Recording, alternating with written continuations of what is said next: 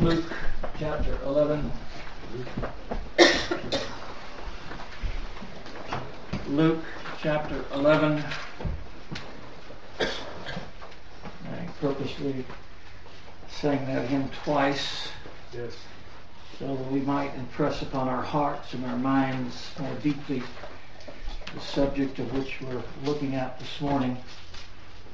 One which, even after being saved 40 years, still amazes me and greatly humbles me, and yet greatly encourages me. When I sing hymns like that, two things cross my mind. The first is the great privilege and blessing we as God's children have to approach God in our time of need. If we just but knew the depth and reality of prayer and all God has sovereignly ordained to give us through such divine grace as prayer. And on the other side, I think of those who know not God. For who do they turn to? When their hearts are heavy, when they're facing trials and afflictions of this life, when they have trouble and sorrow, they have no one to turn to except man, and man is just not sufficient to understand the sorrows and burdens of the heart. Try as we may, even as God's children, and we should bear one another burdens, no one can grasp the sorrow and burdens of our hearts more than Christ. No one can comfort our hearts in times of trouble more than Christ. And it is through prayer that God has sovereignly ordained that we should receive such divine blessings. If we truly understood the power and blessings which come from prayer, I believe churches would have more prayer meetings, and they would spend their time together as Christians more in prayer. And most certainly our closets would not be empty or vacated or rarely or occasionally visited, but our closets would be visited regularly and daily as we ask and beseech God in secret those things which fill our hearts and our minds. Luke chapter 11, beginning in verse 1. And it came to pass that as he was praying in a certain place, when he ceased, one of his disciples said unto him, Lord, teach us to pray, as John also taught his disciples. And he said unto them, when ye pray, say, Our Father which art in heaven, hallowed be thy name. Thy kingdom come, thy will be done as in heaven, so on earth. That's the vital part of prayer. I'll not go into it in depth at the moment, but he immediately ushers us into the presence of the Father in heaven, that we might rise all our affections and troubles and trials above the things of earth and set them in heaven. Give us day by day our daily bread, and forgive us our sins, for we also forgive everyone that is indebted to us. And lead us not into temptation, but deliver us from evil. May the Lord bless the reading of his word. Truly, beloved, this is a most amazing and remarkable passage of Scripture, especially in the shadow of the previous verses where Mary had chosen that one thing needful, if you're familiar with that text. Yes. That good part, the Lord said, which should not be taken away from her as she sat at Jesus' feet and heard his word. While Martha was serving and cumbered about many things, Mary chose that one thing that was needful, to sit at the feet of Christ and hear his word. And now, having heard Christ pray, when he ceased, his disciples besought him to teach them to pray, as John also taught his disciples. Beloved, what two things are more needful for the true believer than to sit at the feet of Christ as he teaches us his word, and to learn to pray unto our Father which art in heaven? Two remarkable events, side by side, reminding us, dearly beloved, and I wish I had time to go deeper into these two, but reminding us the importance of not being cumbered about and worried about so many things, but take time to sit at the feet of Christ and listen to him as he teaches us his word. And as we do that, to get along with God in prayer and pray, Our Father, which art in heaven. Those two divine blessings, dearly beloved, is what enriches the Christian's life and gives us all the comfort and strength we need in this present world. Teach us to pray. Beloved, this was not a selfish or sinful desire like that of the hypocrites who love to pray standing in the synagogues and in the corners of the streets, that they may be seen of men. In Matthew 6, our Lord condemned such hypocrites. This was not a selfish or sinful desire, for Christ would never indulge or gratify such sinful desires. And his replying to the disciples' request is the divine evidence that our Lord honored their request, that it was not sinful nor prideful, but it was a humble desire to learn to pray. To pray.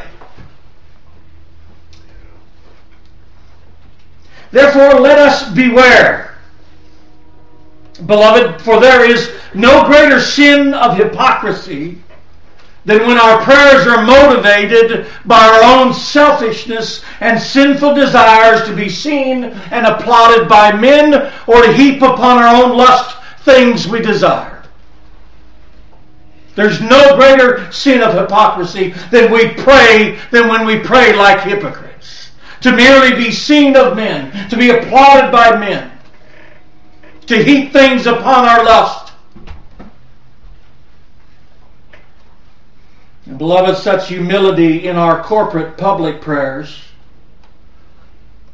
must be cultivated, listen to me, must be cultivated in our closets, where we shut our doors and pray to our Father which is in secret. For then our Lord replied in Matthew 6, then our Father which seeth in secret shall reward us openly. You know how we cease from falling to the sin of hypocrisy in public prayer? Is by visiting often that secret place, that closet, and praying to our Heavenly Father. When he sees in secrets, he'll reward us openly. Beloved, there's not one of us here this morning that is not sometimes, when not often, provoked to hypocrisy when we pray publicly. That's why I admire our brethren who so often, when we have our prayer meetings on Saturday, pray that God would keep us from ourselves and our own flesh. Let us not be hypocrites in praying. So may God give us grace that when we meet publicly to pray, that we do so that we might honor and glorify God, and not for selfish, sinful desires of our own, but to glorify God.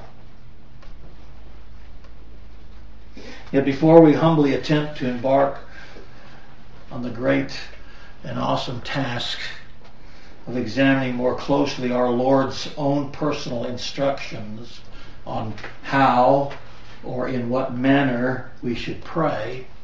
And it is awe-inspiring. This is the Son of God. This is our high priest who personally instructs us how to pray. In many ways, these words of Christ, I believe, are more hallowed than John chapter 17.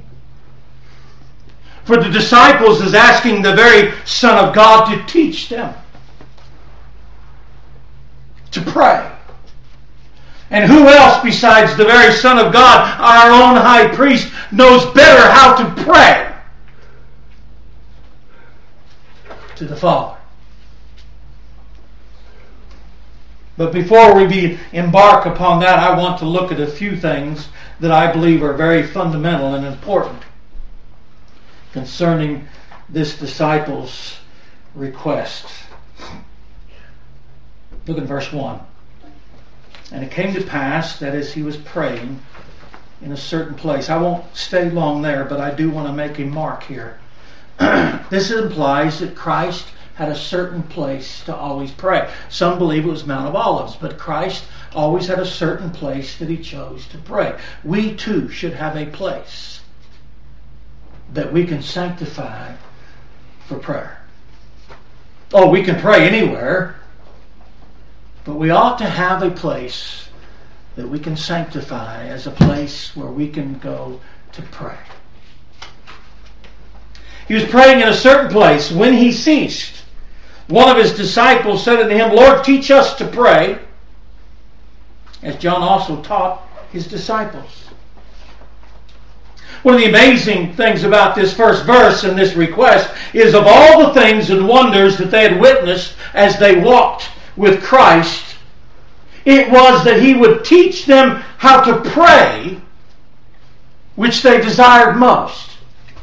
For me, that's an amazing thing, considering these disciples are flesh and blood like we are. Not that they might preach like him. As a preacher, I would think, I would love to preach like Christ.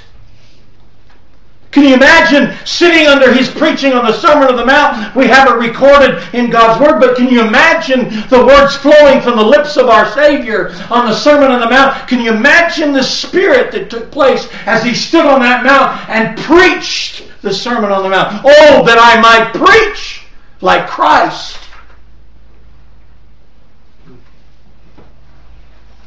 It wasn't the miracles and wonders he did, and he did a lot of miracles and wonders. Healing the sick. The blind were made to see. Oh, that Lord, I might have that power to be able to heal people that are ailing.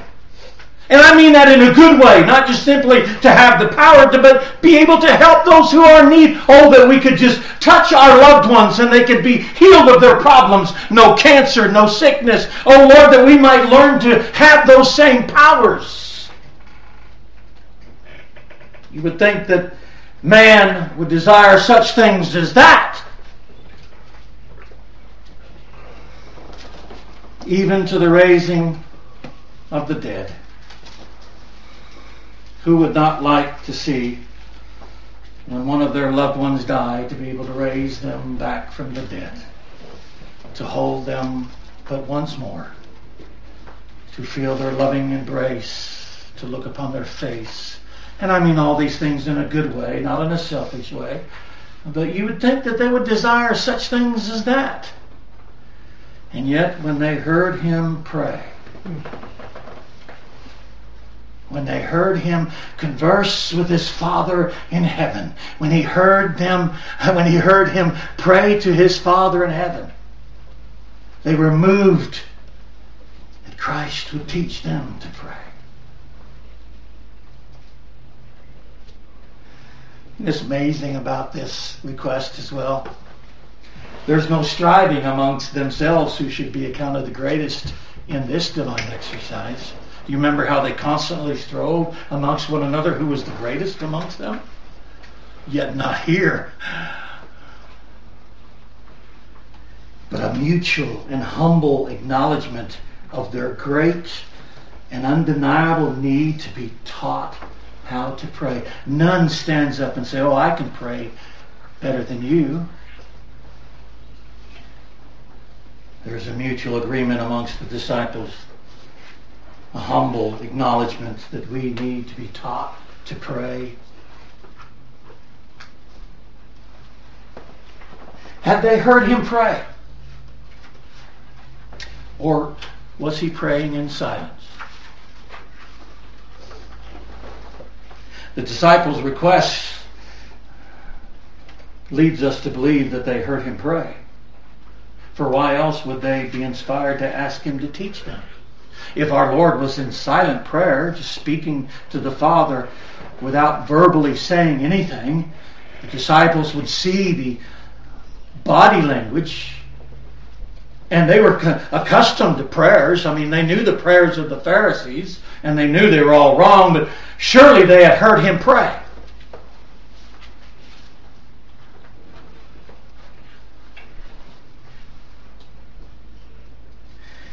When he ceased, so they knew when he stopped.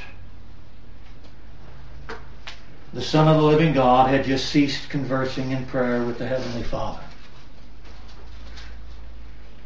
What an amazing and overwhelming conversation that must have been.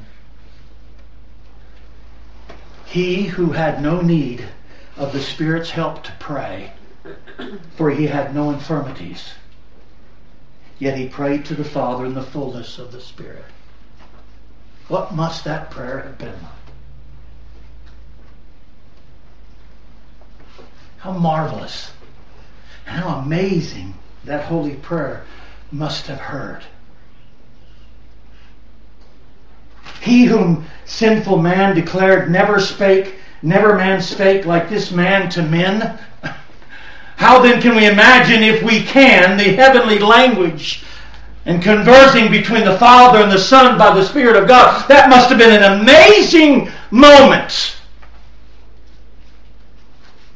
for the disciples. For what did he pray? Every word in perfect accordance to the Father's divine and sovereign will. We can't pray like that. We pray, if it be thy will.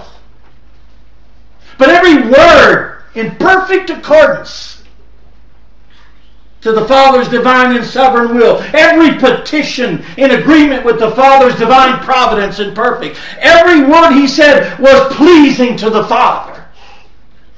We feel our infirmities when we pray. We're humbled by our selfishness and our sinfulness and our infirmities, and we're weak and beggarly. But oh, how Christ must have prayed to the Father. What must that have been like to hear the Son of God converse with the Heavenly Father in the power of the Holy Spirit? Is it any wonder the disciples that teach us to pray? No insecurities, no uncertainties due to any such infirmities and weaknesses, but every word in perfect harmony with the Father's divine will. What must that have been for a prayer? Which leads us to the disciples' request itself. In verse 1. Teach us to pray. Now that is amazing, especially when you understand a little bit about Judaism, that the Jews prided themselves in how they prayed. If you look at Matthew, where the Lord talks about the hypocrites, they repeat things and they stand on the street corners. They prided themselves in how they prayed. And here they're humbled by hearing the Lord pray and realizing their utter inability to pray as they ought. They beseech the Lord to teach us to pray.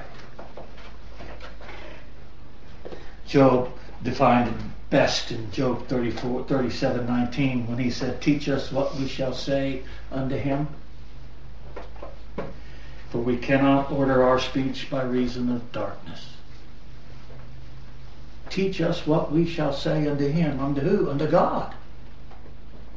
For we cannot order our speech by reason of darkness. Think about it for a minute. I don't care how long you've been saved. Think about it for a minute. Prayer ushers us into the presence of the Almighty God. And we speak a language of the Almighty that we know nothing of. In our vague, fumbling words, we attempt to approach the living God.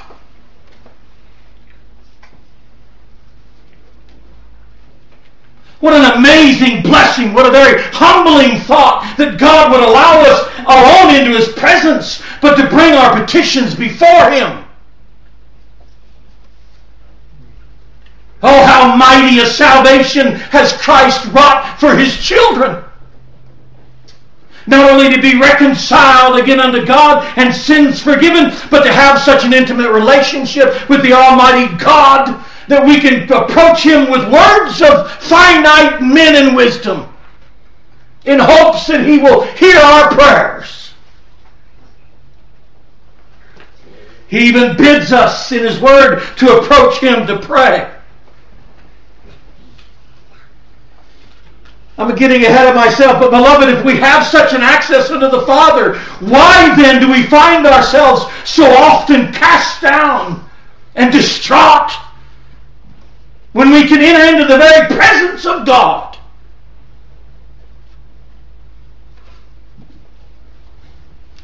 I think this is what David struggled with, and he corrected himself. He chastened himself. Why art thou cast down, O my soul? You're being foolish. I shall yet see God. This is what prayer brings the child of God. There is a divine element of true humility and an unfeigned sense of utter unworthiness in all true prayer. We approach God not in our own pride and boldness, as we'll see in a few minutes, but beloved, there is an element of true humility and unfeigned sense of utter unworthiness in all true prayer. We're approaching God. It is because of our infirmities that the Spirit helps us. It's because of our infirmities, our inability, our enabledness to approach God, because of our infirmities that the Spirit helps us. For we know not what we should pray for as we ought.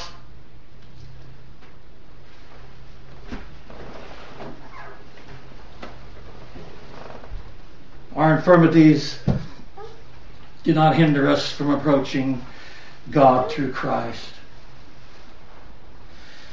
I remember reading somewhere one time of an old man of God, I believe it was Owens, I'm not sure, it might have been someone else, who fell deathly ill, almost passed from his illness, but God graciously revived him. And when a brother came to visit him and they were walking through the garden of the hospital and there was silence, the one who was ill spoke up and said, "Brother, do you know what it is to approach God through Jesus Christ in prayer?"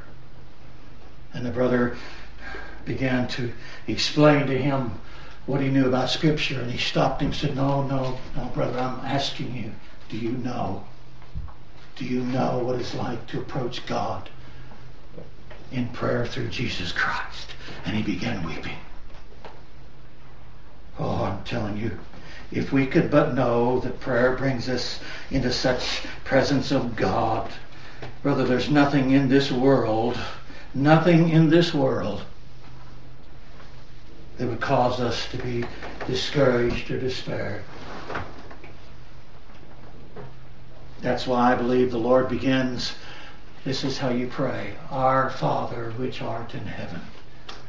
He would immediately usher us into the heavens of heavens. Before you ask for your daily bread, set your hearts and your minds on the things above where God is. And realize that nothing in this life, even your most severe and sorest of trials, can separate you from your Father, from the love of God which is in Christ Jesus. What more, dearly beloved, do we desire than that? What on earth could ever cause us trouble if we... Luke 18. in verse 9. And he spake this parable unto certain which trusted in themselves that they were righteous and despised others. 2 men went up into the temple to pray, the one a Pharisee and the other a publican. The Pharisee stood and prayed thus with himself: God, I thank thee that I'm not as other men are, extortioners, unjust, adulterers, or even as this publican. I fast twice in a week. I give tithes of all that I possess. And the publican, standing afar off, would not lift up so much as his eyes unto heaven, but smote upon his breast, saying, God, be merciful to me, a sinner. I tell you, this man went down to his house justified rather than the other. For everyone that exalteth himself shall be abased, and he that humbleth himself shall be exalted. An element of humility and a genuine, unfeigned sense of our own unworthiness is what accompanies true prayer. The Pharisee stood and prayed thus with himself. His prayer was motivated by self, not for the honor and glory of God. Our Father which art in heaven, hallowed be thy name. You see how Christ began?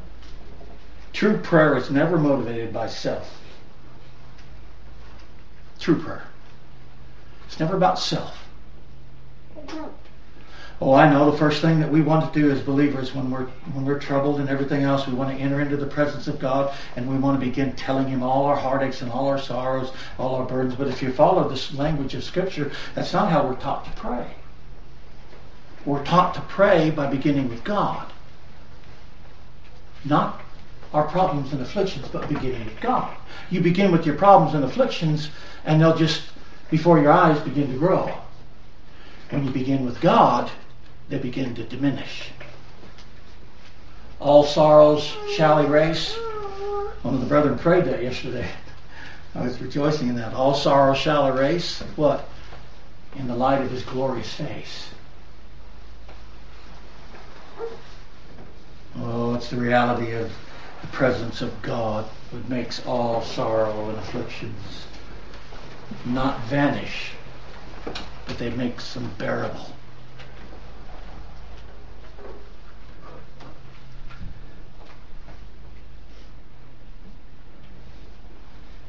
And the publican standing afar off would not lift up so much as his eyes into heaven, but smote upon his breast, saying, God, be merciful to me, a sinner.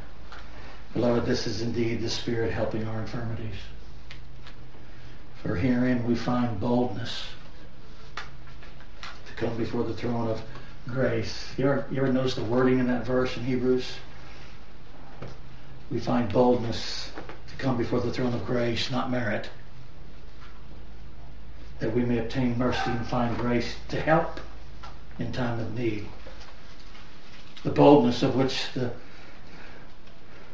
Apostle speaks is not in and of ourselves, but of Christ, our high priest, who is touched with the feeling of our infirmities, whose throne is of grace, where the Bible says we receive mercy and grace to help in time of need. We're bold because of His mercy and His grace, not of anything of our own. We're bold because the verse prior to that said Christ is touched by the feelings of our infirmities. You see, it's all about Christ. You know what makes that access into the Father so pleasant? It's Christ. That's what our brother meant when he was in sickness, to enter into the presence of God through Christ. It's the blessedness of it. For nothing pleases the Father more than Christ. Why do you think we pray in Jesus' name? Because nothing pleases the Father more than Christ. And to enter into the presence of the Father in the name of Christ pleases the Father. And beloved, in Luke chapter 11, listen closely to me.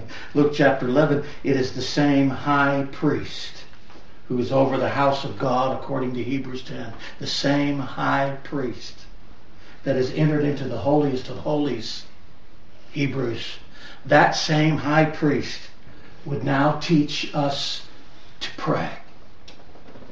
Amazing, isn't it? It's an astounding passage of Scripture. Luke 11, and he said, Christ said unto them, when, not if, when you pray.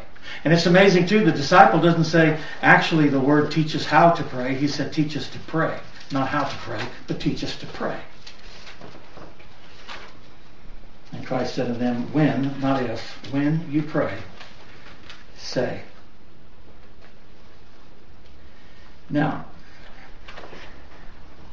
let me explain something a little further about prayer, which I'm sure we all understand and know, but let me reiterate that for our benefit. And listen to me closely. There is infinitely more to prayer than many people think. Listen to me closely. There's infinitely more to prayer than many people think. It consists much more of simply asking for things. For most people, that's all prayer is, basically, for them. Asking God for things. Prayer is much more than that. And if we don't grasp that, we'll never know the enjoyments of true prayer. It's much more than simply asking. Why do you think give us day by day our bread is down in the middle of his instructions? After we've sought the glory of God and his will be done in heaven as it is on earth, there's much more, infinitely much more to prayer than simply asking. We meet on Saturdays to pray, not simply to pray and ask God for things. It's a form of worship of the highest sort.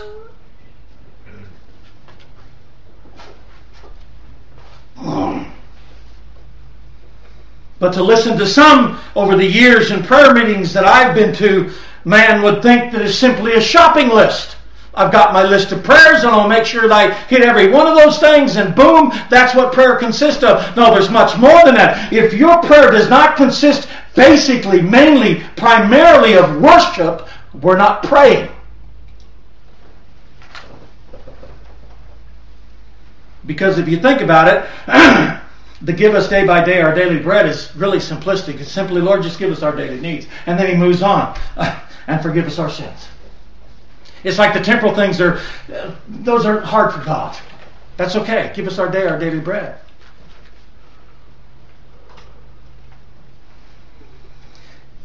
In Luke chapter 18, in that verse we talked about, or you talked about last week, about shall the Son of God find faith on the earth, it's inconsistent with Luke 18 when it says men ought always to pray and not faint. It has to do with prayer. So thank you for bringing that up to my mind. It had to do with prayer. Look at the passage. Luke 18. Luke 18:1, the Lord said, with consistent praying, we will not faint. Men ought always to pray and not faint. Now, if all I'm doing is merely asking God for things, how's that stopping me from fainting? No. When we pray as we ought, when we pray as Christ instructs us, as Scripture instructs us, we're praying that we might not faint. We might not grow weak and weary in our Christian life. Our Father, which art in heaven, hallowed be thy name. Thy kingdom come, thy will be done on earth as it is in heaven. We faint not. So prayer keeps us from fainting. You know how often we're prone to faint?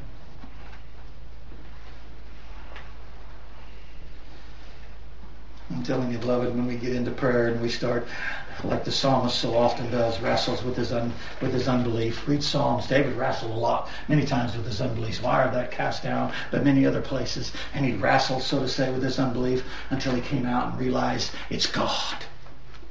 Be patient. Wait on God. Be of good courage. Keeps us from fainting. Prayer also keeps us in our hearts from anxiety. Be careful, anxious for nothing. Be careful for nothing, Paul said. When you're anxious, don't be anxious. Well, how can I not be anxious? Fear, anxiety is something that is embedded into our human nature, and so often we have trouble controlling it. How do we control that? Prayer. The power of prayer. But in everything by prayer and supplication with thanksgiving, let your requests be made known unto God, and then the peace of God, which passes all understanding, shall keep your hearts and minds through Christ Jesus. How do we overcome anxiety and fear? By prayer. By prayer.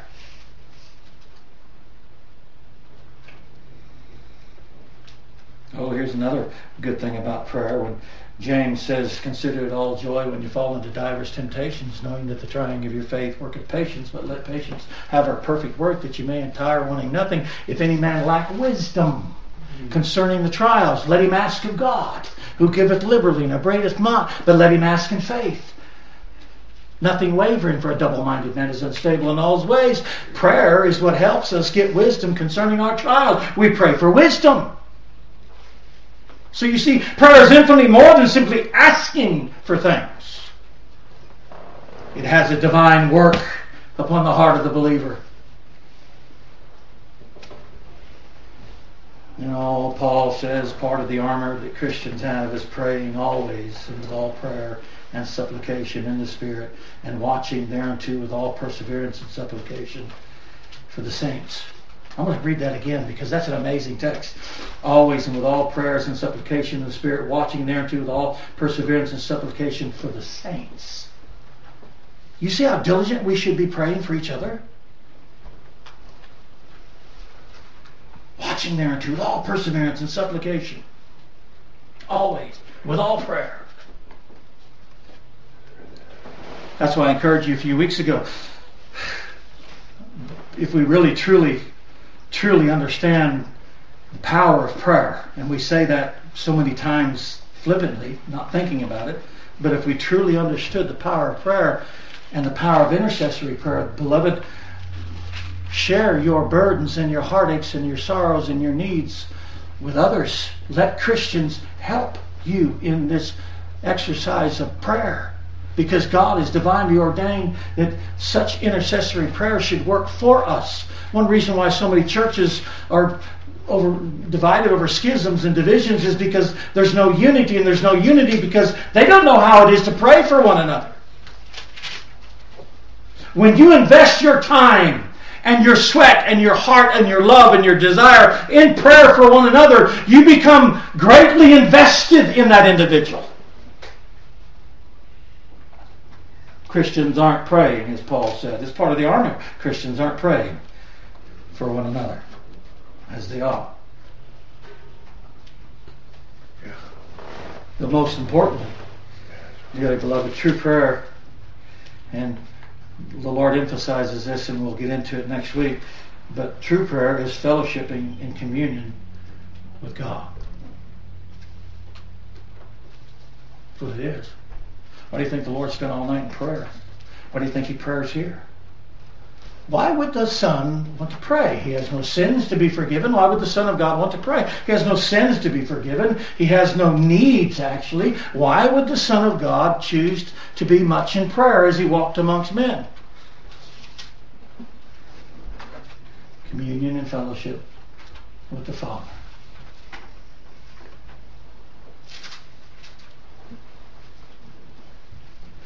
John 17 is merely our Lord expressing His desire for His own.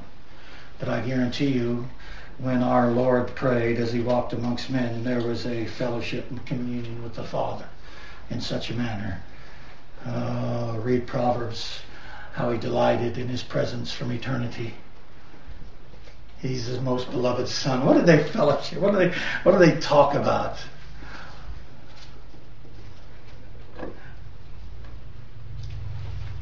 Too much for this finite mind of my own. But it was intimate fellowship and communion, which enables us to know and obey His sovereign will, not only in heaven, but upon earth. Submitting everything to His will. Our Father, which art in heaven, hallowed be thy name. Thy will be done in heaven as it is on earth. There it is. There's the foundation. That's how the Lord begins it. But Lord, I need now, our Father, which art in heaven, hallowed, holy be your name. Thy will be done. oh, immediately, all my trials and afflictions are caught up in the will of God. Do you know there's nothing that happens without the will of God? Do you believe in the sovereignty of God? Then we must believe that everything that happens to us is either known, ordained, decreed, or allowed by the sovereign will of God. There's nothing that He does not know. There's nothing He's not aware of. And by acknowledging that in prayer, the Holy Spirit works that assurance in our hearts to where we find ourselves submitting to God in all things.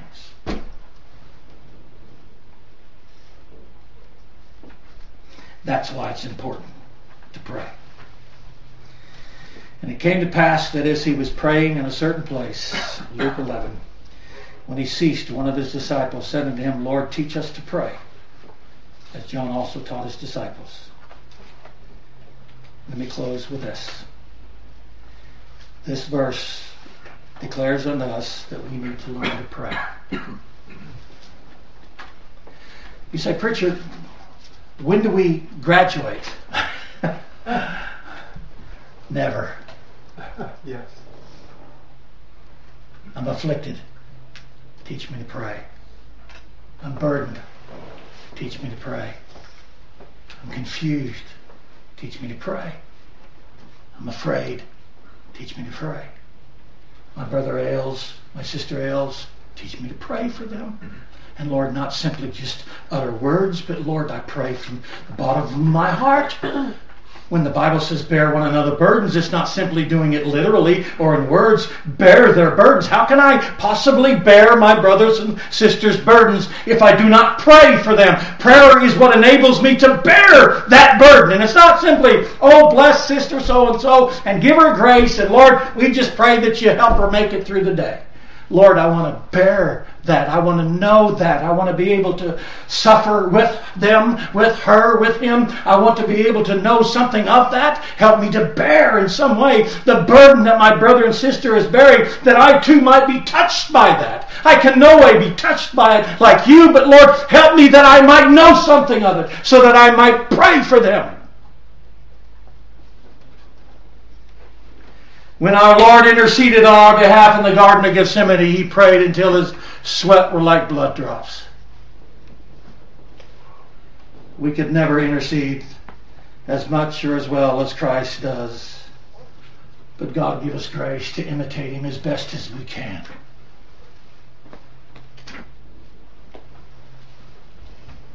When a brother is cast down, let us pray. When they're burdened, let us pray. Such, dearly beloved, is what creates unity amongst the believers. Bear ye one another's burdens, and thereby fulfilling the law of Christ. Let every man not seek his own, but the well-being of another. Let each esteem others better than themselves. Let this mind be in you, which was also in Christ Jesus. And He said unto them, when you pray, say, Our Father which art in heaven. That's, by God's grace, is where we're going to begin next week. And I know there are many pastors, many preachers before me, and even maybe today, they could preach probably much better upon this passage of Scripture, and probably has. There's some good works on this prayer. But by God's grace, we'll do what we can to preach it. And hopefully God will give us grace as we go through each and every petition. And may He give us grace to pray. Because I'm telling you, every prayer should have an element of what our Lord teaches us to pray here. Every prayer. That's what our Lord's not saying just this prayer. Even in Matthew He says after this manner. He doesn't say you have to pray this distinct prayer. But He said after this manner. And if our high priest, if the Son of God tells us this is how we ought to pray, maybe we ought to pay heed to it and pay humble consideration to its words. Because I think in every element of prayer we should find this. This should be our blueprint in prayer. Because it's the words of Christ. May God give us grace to learn more about this wonderful virtue, this gift, this blessing of God, that we can pray. That we can pray to God. What a blessing it is to pray to God. May God give us grace. Let us pray. Our Heavenly Father, Lord, we ask Thee that, Lord, You would help us as we begin to embark upon looking closer at these words that You spoke so many years ago. And Lord, I pray that, Lord, You'd guide us and direct us. The Spirit would be our teacher and our guide. And Lord, I pray that You'd help us in this small church to be a people of prayer. Not simply praying and asking for things, but people of prayer. That we'd know what it is to approach the presence of God through Christ Jesus. That, Lord, we'd know what it is to intercede on behalf of others. Lord, I pray that You'd even help us on Sundays, Lord, when we take this time to pray for those that we know are in need. Lord, before we begin to worship and praise You, Lord, let it help us to be reminded there are people in great need and how important prayer is. Lord, I pray that You would, Lord, burden our hearts with this. Help us now, Lord God, as we go through this week. Let us consider this passage of Scripture in our homes. And Lord, I pray when we come back together next week that, Lord, You would guide us and direct us, Lord, into this truth. Lord, we love You and we thank You for all things. Lord, again, in closing, we ask You, as the disciples, teach us to pray. For we ask these things in Christ's name. Amen.